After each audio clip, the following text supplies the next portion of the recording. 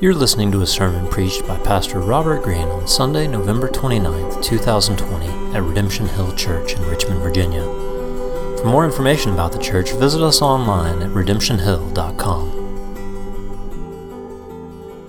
A little bit different this morning. Expecting somebody to come up and read and prepare. Well, I'm going to do that for us this morning as we go through God's Word together this morning. We're going to take a short break from our 1 Samuel series for the next 4 weeks, maybe the next 4 to 5 weeks, a season in the life of the church that is often referred to as the Advent season. Some of you might have actually grown up celebrating Advent. Advent might have been part of your life. Maybe if you grew up in the church, Advent was a part of your life. And maybe if it was, you might have had an Advent calendar in your house that, if you're my age at least, most likely it was a piece of cardboard that had 24 doors in it that you would open up one per day leading up to December 25th, but behind each door is a piece of chocolate. And most likely that Advent calendar was related to a particular scripture reading, but not always. In fact, I've been given 2 Advent calendars this year already by my family, made by a coffee company, which has a different coffee behind each door of each day of the month. Has nothing to do with Jesus or the gospel at all. Just my addiction to coffee. If 2 family members sent me the exact same thing they thought I would enjoy, probably says more about me than Advent. But Advent is a season in the life of the church historically that is often talked about. It's often celebrated, but rarely is it really understood. The Advent season, it stands in a very rich tradition of gospel calendaring. You know, as you go through the Old Testament, you see over and over again that God had instituted a series of festivals, a series of feasts that he intended for his people to celebrate every single year. And they were scheduled throughout the year, and they formed the basis of the calendar for the life of God's people. And it was through those feasts that they not only ordered their year, but every single time God was calling their minds and their hearts back to something true about him, something true about his grace. In fact, these festivals and these feasts would preach to God's people throughout the year. In fact, there was something you might have heard of if you read the Old Testament called the Passover feast. It was the Feast of Unleavened Bread. You can find that in the Old Testament. But it was a yearly reminder of God's power, God's sovereignty, God's love and grace towards his people when he rescued them out of slavery in Egypt. Right behind that, in 50 days after Passover, they would celebrate the Feast of Weeks. You might know it as the Feast of Pentecost. And it was there that God's people would be reminded that God led them out of slavery to Sinai, where he gave them a covenant of holiness, where he called them to himself out of where they had been. He declared his character and his nature to them. And then throughout the year, they would go on again in a series of feasts, like the Feast of Tabernacles, where they would leave their homes. They would go outside their homes, and they would gather branches and sticks, and they would build these little shelters outside their homes where they would live for an entire week. And all week, they would have dinners and meals and parties with their neighbors and with their friends, and they would be sleep overnight in those shelters that they built, those booths, and they would look back on their home and be reminded that God cared for them in their wanderings in the wilderness, that he's provided for them a place, and he will one day provide for his people an eternal feast and an eternal home. Every year, their calendar was ordered around a whole series of festivals and feasts that would preach God's goodness and his character to their hearts, not just order their lives, but preach to their hearts. And so as the church would be established in the New Testament and begin to grow and begin to spread, before the age of mass literacy, the church actually used what's called the church calendar to do something very similar. It would order the life of the church around a series of seasons in a similar way that God ordered the life of his people in the Old Testament around a series of feasts. And each of these seasons marked a period of time, yes, on the calendar, but each one preached something different to the lives and the hearts of God's people. In fact, Christmas is actually a season. In the history of the church calendar, it's not a day, it's a season. That's where the 12 days of Christmas actually comes from. It was 12 days to celebrate that the King has come. to remember and to celebrate the joy of the coming king. And when those 12 days were over, it would roll into a season the church historically is called the season of Epiphany. It was a season where the church would be focused on the calling of God's people to see the good news of this king spread from nation to nation, from neighborhood to neighborhood. It was about the kingdom of God advancing. And the season of Epiphany, though, would give way in a matter of weeks to a season you might be more familiar with. It was a season called Lent. Lent is a 40-day season of preparation in the hearts of God's people, being reminded of how we have responded to this king who has come and established his kingdom on earth. It's 40 days marked by a season of preparation and repentance, recognizing our continued need for the grace of God, our need for his coming. It's a time to prepare ourselves for what happens at the end of the Lent season, which is Easter. Lent begins to wrap those 40 days up on what you might know, if you've been here with us for a while, on Good Friday, where we reflect on the necessity of the cross, the night the king was crucified, so that 3 days later on Easter Sunday, we're ready to hear the good news, the gospel. And then 50 days later, corresponding to the Old Testament festival of weeks, we celebrate Pentecost. Because 50 days later, after Jesus rose from the tomb in victory over Satan, sin, and death, God sent his Holy Spirit upon his people, establishing the church and empowering them for the very calling of seeing the gospel go to the nations that he's called them to do. So every year, the historic church calendar is kind of ordered around a series of seasons, much like the early Israelite calendar was ordered around a season of festivals, and each one of them preaches something of God's nature, of his character, of his grace to his people. It was woven into the fabric of their lives. And as Pentecost would end, we would go into what was known as ordinary time. But we would go into what is known as ordinary time with a sense of extraordinary meaning and purpose and empowering. But all of this starts in the church calendar, with the season of Advent. Now, Advent, just to be really clear and really honest, let me turn my clock on so that I don't keep you too long. Advent is a later addition to the history of the church calendar. It's not as old as some of those other seasons. And I'll be really honest, the exact origins of Advent as a season are pretty disputed. That's just fact. You're going to find different historians say it started in different ways, but the majority of church historians say it started this way. I'll give you a quick background so you can kind of know what's happening here. They say it goes back to a Roman officer's son named Martin in the 4th century. He was from Hungary. And here's his story. Martin was an officer in the Roman army. He wore the Roman military garb with the giant red crimson Roman cloak of an officer. And the story goes that one day he was riding on his route and he came across a beggar. Now, a beggar in those days was very different than a beggar in many of our days. There were no signs saying, I'm hungry and I'll work. These were the most destitute people set apart outside of a city area into a place of squalor. And one day, Martin came across one of these beggars, the story goes, and he saw him in his need. And Martin cut a piece of his Roman cloak, that red cloak an officer would wear. He cut a whole bottom portion off, and he gave it to this man. And then that night, when Martin went to sleep, history says that he had a dream. And in that dream, a man asked him, Martin, do you know who I am? And Martin says, at least in his journals, that he responded in his dream, yes, you are Jesus of Nazareth, the one they call the Christ. The next day, at least as the story goes, Martin went to report for work, and he told his commanding officer that he was no longer able to serve under the Roman emperor, that he now served a new king, and he was stepping down from his position as an officer in the Roman army. And for his confession, Martin was thrown into prison for cowardice and treason. He spent a number of years there in a Roman prison. When he was released, Martin became a monk. Martin preferred seclusion and study and prayer. From living in people, he preferred to be away.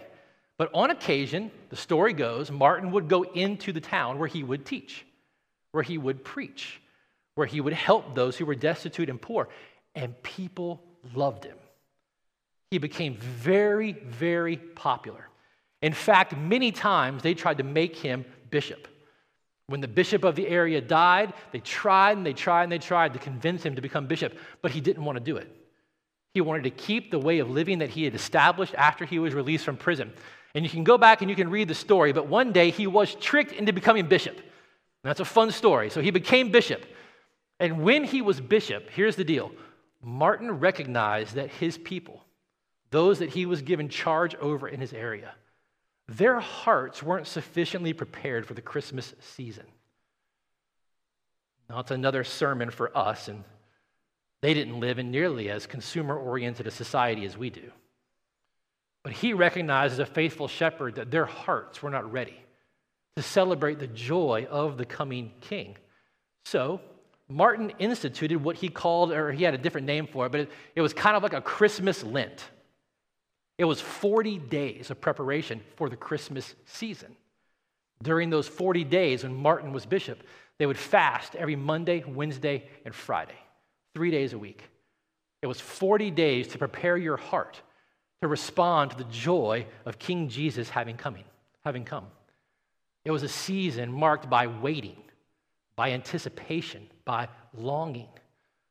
The world is still not yet what God intends for it to be. Just as God's people Israel waited and longed for God to send his promised Messiah, we too on this side of the cross wait and long for the return of the King to fully and finally consummate all that he began in his first coming. So over the years, as the church celebrated the Advent season as a time of preparation for the Christmas season, it's shifted and it's adjusted. It's no longer 40 days of preparation, 3 days a week of fasting. It's now the 4 Sundays before Christmas. And historically, the church takes those Sundays and considers particular themes of waiting, like hope and peace and love and joy. It's not 40 days of fasting anymore, but it's still a season of anticipation, still a season marked by longing. The world is not yet what it will be. And if 2020 has reminded us of anything, there's still a waiting that you and I are in the midst of. There's still a longing and an anticipation for the day in which God will do, fulfill, and consummate all that he has begun and all that he has promised. In fact, recently I heard a celebrity on TV called 2020 a dumpster fire. They were talking about how every turn in their life there was just another trial. Everything was hard, everything was difficult, everything was hardship. If you realize this, Peter, he prepared us for this very thing. Peter told the church in 1 Peter 4, "Beloved, don't be surprised at the fiery trial when it comes upon you to test you, as though something strange were happening to you." Peter's telling us that fiery trials, they're normal. Hardship is normal in a fallen world. This is what comes with that time between the arrival of the king the first time and the arrival of the king the second time, when all that he has promised is going to come to pass. It's normal. But if we're honest, and we're going to consider this together in our time this morning, we've all lived a fairly comfortable life for a while. And so I think with 2020, what we found is that we were unprepared for its difficulty. If anything, 2020 has reminded each of us in our own ways that we're not really in as much control of things as we thought we were. Some of us have a lot of control over how our individual lives operate. And we've been reminded in various ways that we don't have quite as much power, quite as much control as we may have thought. A lot of our plans and a lot of our expectations, a lot of our schedules, and a lot of the things that we had intended upon were interrupted. And so as we considered these next few weeks, instead of going through 1 Samuel, and that's where we were when I came into the office on Monday, instead of continuing on where we were, we realized that 2020 has kind of teed us up for a little bit of Advent consideration. The hardship and the difficulty of the year The more we talk about it, and we'll see it in the next few weeks, it's really the setting where the Advent virtues are formed and where the Advent virtues are most cherished. You see, hope is needed when despair runs wild. Joy is needed when sorrow threatens. Peace is what is needed and desired when life is full of turmoil. And love, as we understand it in God's word, is what we desire and need when life seems to be full of hate, even self-centeredness. All of these things are often very clear in our life in the midst of hardship and difficulty. Despair, sorrow, turmoil, hate, self-centeredness. Sounds a lot like 2020 to me. So, that all being said, this morning, we're going to spend the rest of our time considering hope. We're going to consider biblical Christian hope. But why start there? Why is that the place we begin? Well, first off, Christians are intended by God to be a particularly hopeful people. In fact, Peter wrote to the church in Asia Minor, and he said in 1 Peter chapter 3 that you and I are to always, which means in the dumpster fire years and in the really good and plentiful years, we are to always be prepared to give an answer to anyone who asks us to give a reason for the hope that is in us. By implication, Peter is saying you and I, as followers of Jesus, are intended to be a hopeful people. Our hope is meant to be something that people in the midst of our lives, even difficult times like we're in right now, people around us are meant to see and ask us about when they observe what's flowing out of our lives.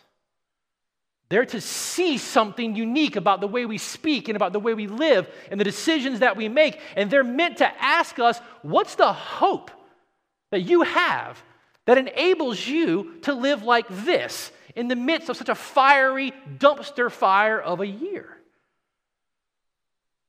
We're meant to be a hopeful people.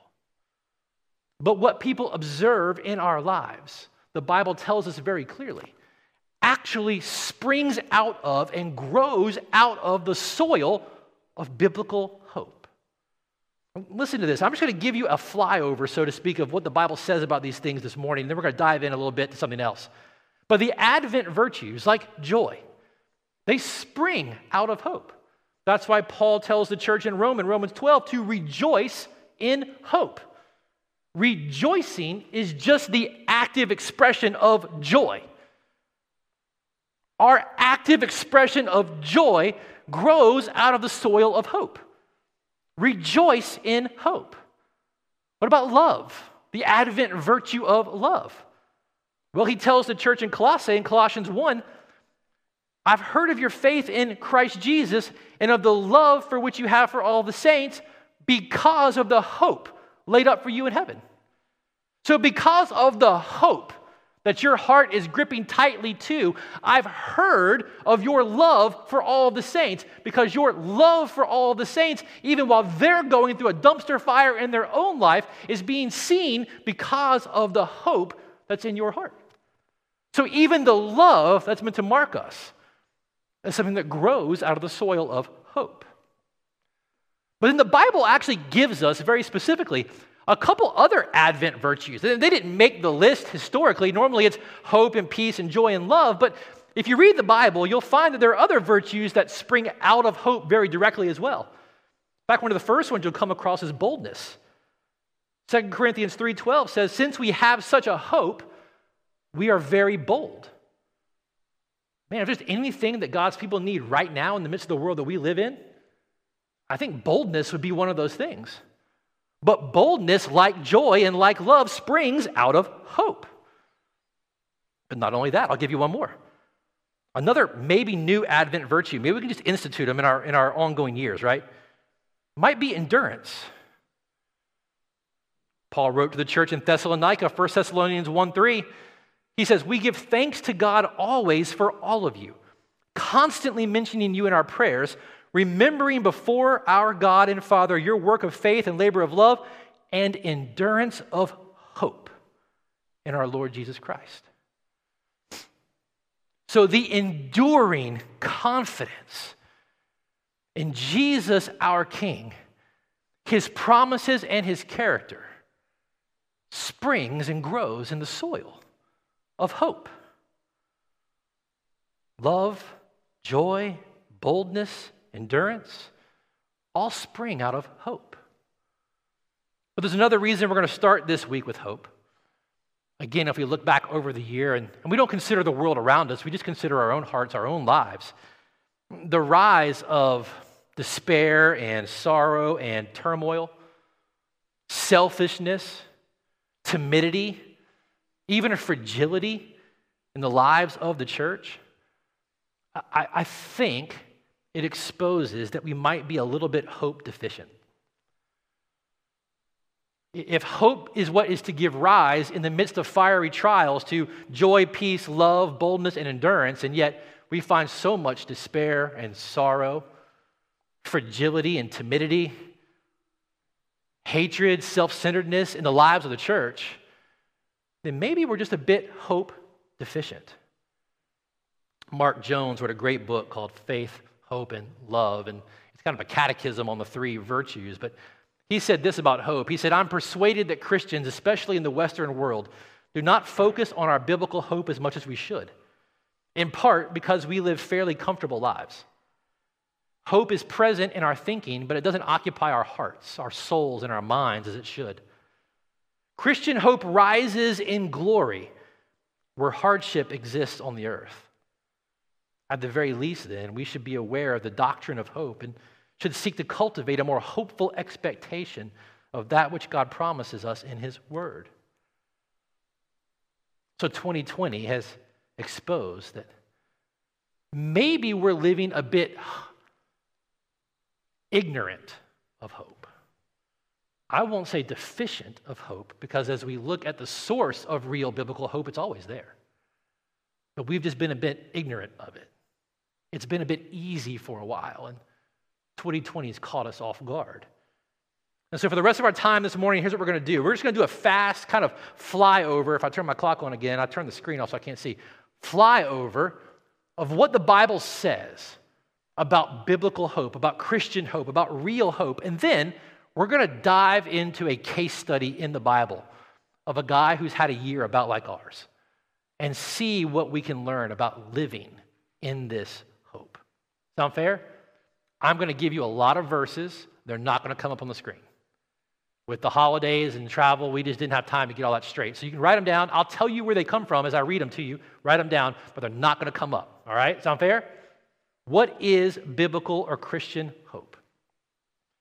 I mean, the question in itself indicates that there might be a difference between it and something else, right? Let's best understand first what real hope is by looking at what it's not. Normally, when you and I talk about hope, when we express something of hope, we're talking about it with a level of uncertainty. So if I were to say, I hope that in 2021, we're able to all gather together again like we used to, what I'm expressing is a very real desire that I want to see come to pass, but I'm not very certain that it's actually going to happen. There's a high degree of uncertainty there, and therefore I just hope that it might happen. When we tend to talk about hope and think about hope, we do it with a degree of uncertainty. But is that biblical hope?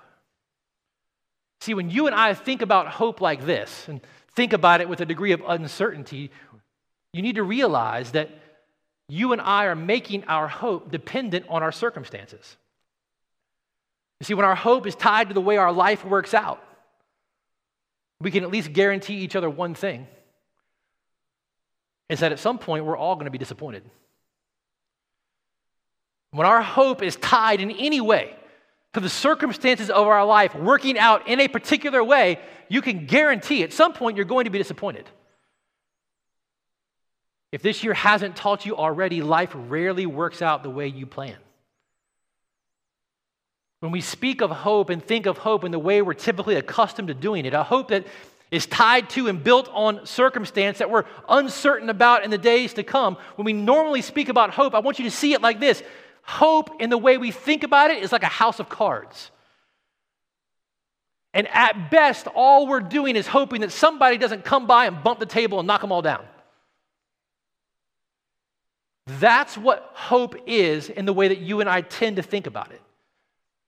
But biblical hope, or Christian hope, real hope, is altogether different. You see, when Peter tells the church to set their hope fully on the grace that will be brought to them at the revelation of Christ Jesus, it's not wishful thinking. There isn't a measure of uncertainty in Peter's mind. It's not, well, if it is or if it doesn't happen. I don't know if it's going to happen, if Jesus is going to return. I certainly do hope so. That's not what Peter is saying. Peter is saying the same thing the writer of Hebrews said in Hebrews 6, verse 11. You and I as Christians are to have a full assurance of hope. Christian hope has a full assurance about it. It has a confidence and expectancy about it. Why? Because biblical hope is not tied to circumstances. It's tied to a person. A person whom Paul says in Romans chapter 15 is the God of hope. The one who never changes. Who loves us with an eternal love. Who promises to work even through hurtful and incomprehensible situations for our good. Who has promised and who has reserved a new home with him as his child in heaven forever. You see, biblical hope is the confident expectation that what God has promised will indeed come to pass because of who he is. That's what biblical hope is. There's no uncertainty to it at all. And what evidence does the Bible give us for having this hope? Well, Paul reminds the church in Thessalonica in 2 Thessalonians 2 that God, the God of hope, is a God of grace, and that he has loved us through his Son and given us a good hope through grace. So the confident expectation we have, our hope being tethered to and tied to God, comes and is born out of a confidence in his grace. It's a good hope that he gives us through grace, which is why Paul tells the church in Colossae to not shift from the hope of the gospel. The grace of God and the good news of Jesus crucified for our sins and raised from the dead are the very reasons why sinners like you and I can hope in God and have a confident expectation that the future, the promises that he has made, are going to turn out because of who he is. And as you and I find ourselves waiting in an Advent season, much like we are in for his promised return, he reminds us to sustain our hope and feed our hope through his word. See, Paul told the church in Romans 15, whatever was written in former days was written for our instruction, that by steadfastness and by the encouragement of the scriptures, we might have hope.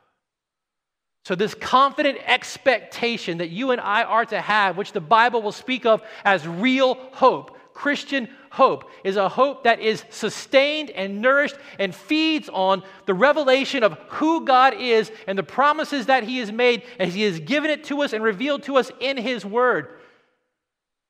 This is where it comes from and how it's sustained. And what is it his word tells us that you and I can have a confident expectation of? Let me just give you a few very clear things. Just, again, this is a flyover. We could do a week on every single thing that I'm saying. We are to have a confident expectation that our King is going to return. And when he returns, everything changes. Titus chapter 2, verse 13. Paul speaks of the church waiting for our blessed hope, the appearing of the glory of our great God and Savior, Jesus Christ. Man, you and I, in the midst of our waiting, we can look back with gratitude on the grace and kindness of God in sending his Son, the very thing we celebrate in the coming of the King in the Christmas season, for his sacrificial death in our place for our sin. His resurrection from the grave, defeating Satan, sin, and death. We can look back with gratitude even in this season for God's grace and look forward with hope for the fullness of the glory when he returns. We can have a confident expectation that he's going to come back. And when he comes back, we can have a confident expectation that we are going to have redeemed resurrection bodies. That's very real. Romans 8:23, Paul says, we ourselves who have the first fruits of the Spirit groan inwardly as we wait eagerly for adoption as sons, the redemption of our bodies. So even right now in the waiting and the longing, it's right to not want to hurt. But we have the confident expectation that by the grace of God, we are going to have eternally healthy bodies. Even more so if you go back and read Romans chapter 8, it's a fullness that extends even to creation itself. Creation itself is groaning for that day when sin and all of its destructive power at work, even in God's created order, is going to be made right. But not just that, with that full expectation of Jesus' return, you and I can have an expectation of the completion, the fullness, the consummation of our righteousness. Galatians 5, Paul said, through the Spirit, by faith, we ourselves eagerly wait for the hope of righteousness. Not just eternally healthy bodies, but eternally healthy souls. And so now we wait and we groan and we realize that when you and I fight with sin, that's not an indication that we're lost. It's an indication that we're still waiting. And a day is going to come when the fullness of his redeeming work is going to come to fruition. And we are going to be made like him. And not just free from the power of sin, but free from the presence of sin itself. Not just that, we eagerly anticipate and expect to share in God's glory. Romans 5:2, Paul said, we rejoice in hope of the glory of God. In Romans 8, he said, I consider the sufferings of this present time are not worth comparing with the glory that's to be revealed to us. So one writer said, no matter how much you suffer in this life, the joy of the glory of God will be so great as to make you feel as though your years and decades of suffering were as nothing. We also hope, have the confident expectation of eternal life. Titus 1:2, Paul says, it is in hope of eternal life, which God who never lies has promised to us before the ages began. That's a lot. That's just 5. There's more. We could spend a week on each of them, but I just wanted you to feel, in a sense, the testimony of the Bible, kind of like a waterfall washing over you. The confident expectation that you and I are to have, the hope that is ours, that's tethered not to the circumstances around us, but to the God of grace and the gospel, and the clear expectations that he's given us in the direction of our hope, and the way in which, even in the midst of these fiery trials, we can sustain it. Because what I want to do in the rest of our time is, I want to not just kind of do this overview of hope and this kind of systematic way of looking at hope throughout the Bible, as helpful as all that is. I want to jump into a case study of someone who's gone through a year like ours. So if you've got your Bibles, open up to Psalm 77. You're not going to find the word hope in Psalm 77, and that's okay. What you're going to see is hope fought for and hope clung to in a very real situation. You know, as you've already seen, the Bible is full of declarations about God being the God of hope, but let's be very honest, some days it doesn't feel that way. Despair and sorrow, even as we've seen in 1 Samuel, David going through disloyalty from those around him, heartache and selfishness and all of their effects. These are the real world settings where we need hope, where we need the fruit of hope, joy and peace and love and boldness and endurance. And so you and I have to fight for this real hope to be alive in our hearts. And that's what we see in Psalm 77. And so it starts this way, to the choir master, a psalm of Asaph. And what that tells us straight away is that this is a song that is meant to be sung by God's people when they gather together for worship corporately like this. These songs were written to awaken and express and shape the emotional life of God's people. Right? God made us with emotions, not just thoughts. Our emotions are massively important. And the church has always loved the Psalms because the Psalms, they give voice to the reality of life in a fallen world. I looked back over some of the Psalms we've taught here before, and I remember using this illustration in one of the other Psalms that we've taught on, but there are no plastic people in the Psalms. Right? They're real people with real experiences and real emotions. And so much of the modern church culture has tried to tell us that when we come together for moments like this, that our time is meant to be more like a high school pep rally. And that's not the testimony of the Psalms. God isn't honored by plastic people and plastic worship. It's a real world and a real person going through real things and a real expression of life in the midst of it. And as we jump into the psalm, you'll see that Asaph, he's going to start off recounting his own dumpster fire of a year. Look at verse 1. I cry aloud to God, and he will hear me. I'm crying aloud. Those silent praying. He's just out there crying, letting it fly. And he's going to give us an insight into the conflict in his soul. He's going to let us in. In the day of my trouble, verse 2, I seek the Lord. In the night, my hand is stretched out without wearying. My soul refuses to be comforted. Has 2020 got you there yet? Have you ever been in a circumstance before where you feel like your soul can't even be comforted? He says, when I remember God, I moan. When I meditate, my spirit faints. Literally, it says, my spirit waxeth faint. I love that. But it's not good. The thought of God is actually troubling him. And it says, Selah.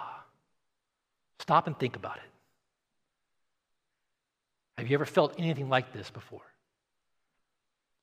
Verse 4, he says, you hold my eyelids open. I am so troubled, I cannot speak.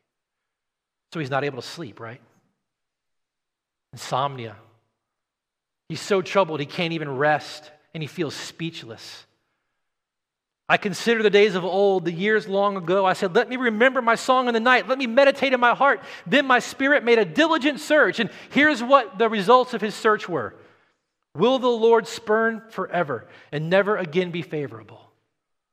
So he's feeling like God has spurned him and rejected him. Has his steadfast love forever ceased? Are his promises at an end for all time? God doesn't love me. Maybe he's not faithful. Are his promises at an end? Is he not going to keep his word? Verse 9, has God forgotten to be gracious? He's feeling like God isn't gracious and merciful. Has his anger shut up his compassion? Whew. He's actually feeling like God is being spiteful. He's questioning it. Has his anger shut up his compassion? I don't feel like he's taking care of me. I mean, he's questioning God's very disclosure of himself. Exodus 34, right? The Lord passed before Moses and said, the Lord, a God merciful and gracious, slow to anger, and abounding in steadfast love and faithfulness. And then Asaph says, think about it again. Selah. Have you felt like Asaph? This is honest stuff. It's what's so beautiful about the Bible. You just have to pick it up and read it.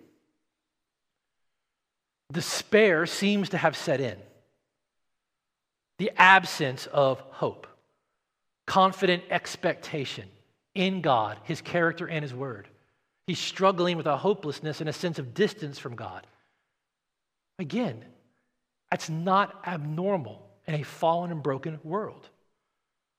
But he's feeling in his heart that God is not acting favorably towards him, that his loving kindness has ceased, that his promises aren't reliable, his compassion has been rescinded, that he's fickle and he's changing.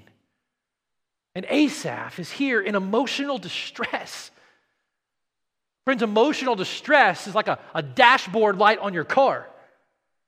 When you see it, it's indicating there's something else going on under the surface, and we've got to deal with it. You've got to respond. This is where Asaph is. Where is his hope going to come from?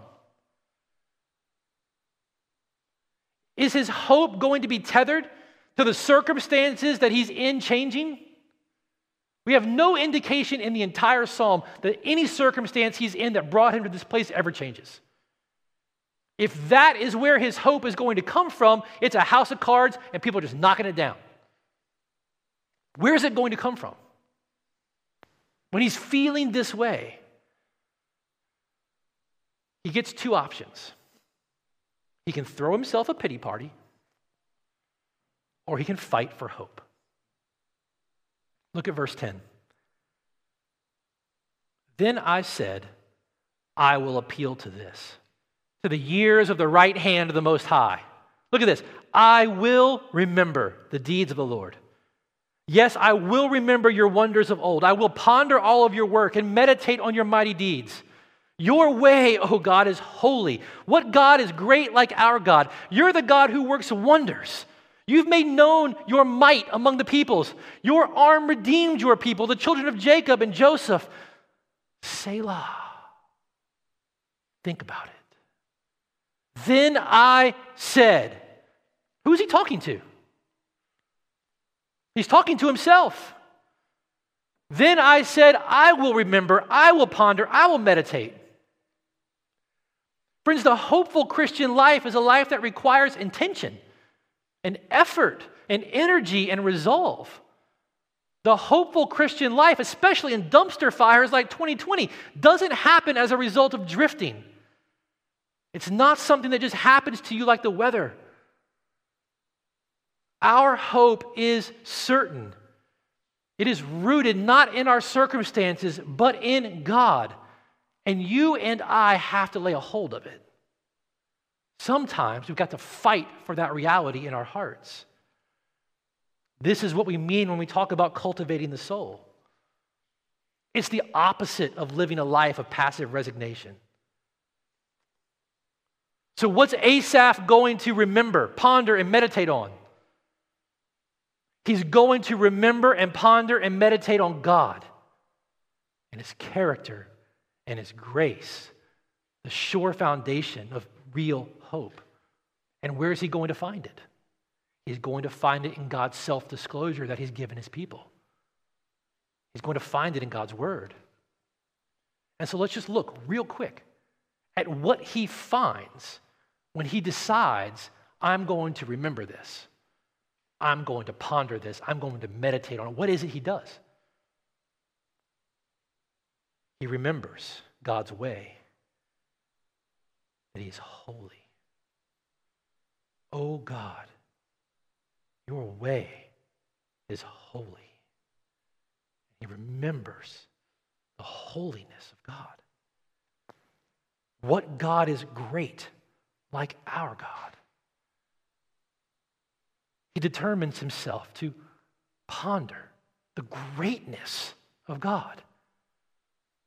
And when he does, he's struck by the power of this holy and great God. You're the one, verse 14, who works wonders. You've made known your might among the peoples. Verse 16, when the waters saw you, O God, when the waters saw you, they were afraid. Indeed, the deep trembled. The clouds poured out water. The skies gave forth thunder. Your arrows flashed on every side. Verse 18, the crash of your thunder was in the whirlwind. Your lightnings lighted up the world, and the earth trembled and shook. When he set himself to remember and ponder and meditate, he set his heart on the wisdom of God. Verse 19, your way was through the sea, your path through the great waters, yet your footprints were unseen. And then verse 20, his heart was captivated as he remembered and pondered and meditated on the tenderness of God. You led your people like a flock by the hand of Moses and Aaron. Let me ask you this. Where is God's power and wisdom, greatness and tenderness most visible. Verse 15, for Asaph, it was when God, with his arm, redeemed his people, the children of Jacob and Joseph. Asaph said, I am going to remember and ponder and meditate on the Lord's salvation. Asaph preached the gospel to himself. God's rescue and redemption and powerful care and tenderness towards his people. Asaph intentionally thought on God until his heart was overwhelmed by him. And this is what kindled the confident expectation in his heart that God is keeping his word, that he is for me, he is not against me. This is where hope, real biblical hope, the confident expectation that is to be ours because it's tethered to God and not our circumstances, is sustained, is fed, is kindled. It's in how God has revealed himself, who he has revealed himself to be through his word. Friends, our hearts work the same way Asaph's does. Remembering and pondering and meditating on God and the gospel is what cultivates real hope in us. See, just as he set his heart on the fact to remember and meditate on God defeating Israel's enemies and rescuing them from slavery, bringing them to himself and to a new land that he has promised, you and I are to set our hearts and minds on the same God who has defeated our enemies of Satan, sin, and death through his Son. His Son who left the glory of heaven and came to this earth to live the life that we were created to live, and then willingly, in our place, died the death that we deserve to die for our sin.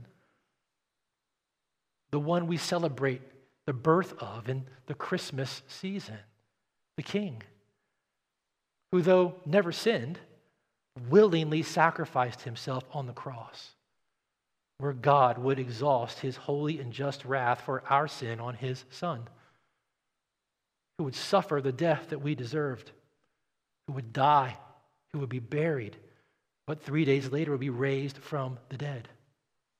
Why?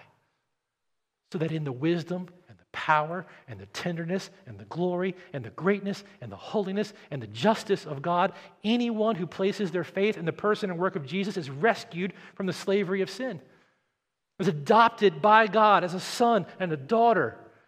And as Peter says in 1 Peter 1:3, is born again to a living hope.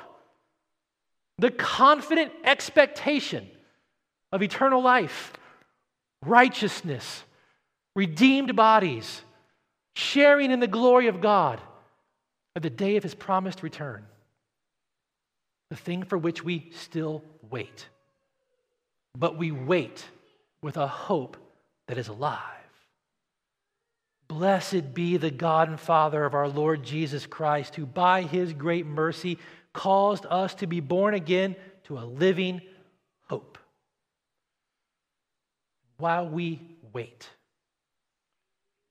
and we remember, and we ponder, and we meditate, we pray. We pray just like Paul prayed, that the God of hope would fill all of us with all joy and all peace in believing, so that by the power of the Holy Spirit, you and I may abound in hope. Friends, God's self-disclosure shows us that he is the ground of our hope. He is the object of our hope. He is the author of our hope, and he, in his Spirit, is the sustainer of our hope. May the God of hope fill you with all joy and peace in believing, so that by the power of his Spirit, you may abound in hope. Friends, we hope in the promises of God in Christ by the power of his Spirit. That, my friends, is a certain hope. That is the hope that is ours today. That is the hope that gives rise to the joy and to the peace and to the love that is to cause those around us in the midst of years like this to ask us for a reason why we can live this way. It's because of this hope. So in 2020 and of what's left of it and beyond, in 2021 to come, God is calling us to worship. He's calling us away from ourselves, away from a focus on our circumstances, and he's calling us to him in hope. A confident expectation in the one who has proven himself to always be a God merciful, gracious, slow to anger, and abounding in steadfast love and faithfulness forever. Let me pray for us this morning. Father, our days and years like this, fiery trials, like Peter would say, that we endure in a fallen and broken world, it can sap us of a confident expectation that we are to be animated by, that we are to live in. It can rob us of the expectation, and we can find ourselves feeling like Asaph in despair and questioning and wondering. Lord, I ask this morning that you, by your Holy Spirit, would do the very thing that you've promised to do. You would make us to be a people that would abound in hope, that would be a people that would wake up and intentional to remember and ponder and meditate on who you've revealed yourself to be, who you've promised to be, and the confident expectation that is ours because of who you are. We want to be a people abounding in hope, not tethered to circumstance, whose emotions aren't tied to a house of cards that can fall at any time, but whose hearts, whose lives are rooted in who you've revealed yourself to be. Lord, we ask this morning that you would do that work in our hearts by your Spirit. In Jesus' good name, amen. You've been listening to a sermon preached by Pastor Robert Greene on Sunday, November 29th, 2020 at Redemption Hill Church in Richmond, Virginia. For more information about the church and to hear other sermons like this, visit us online at redemptionhill.com.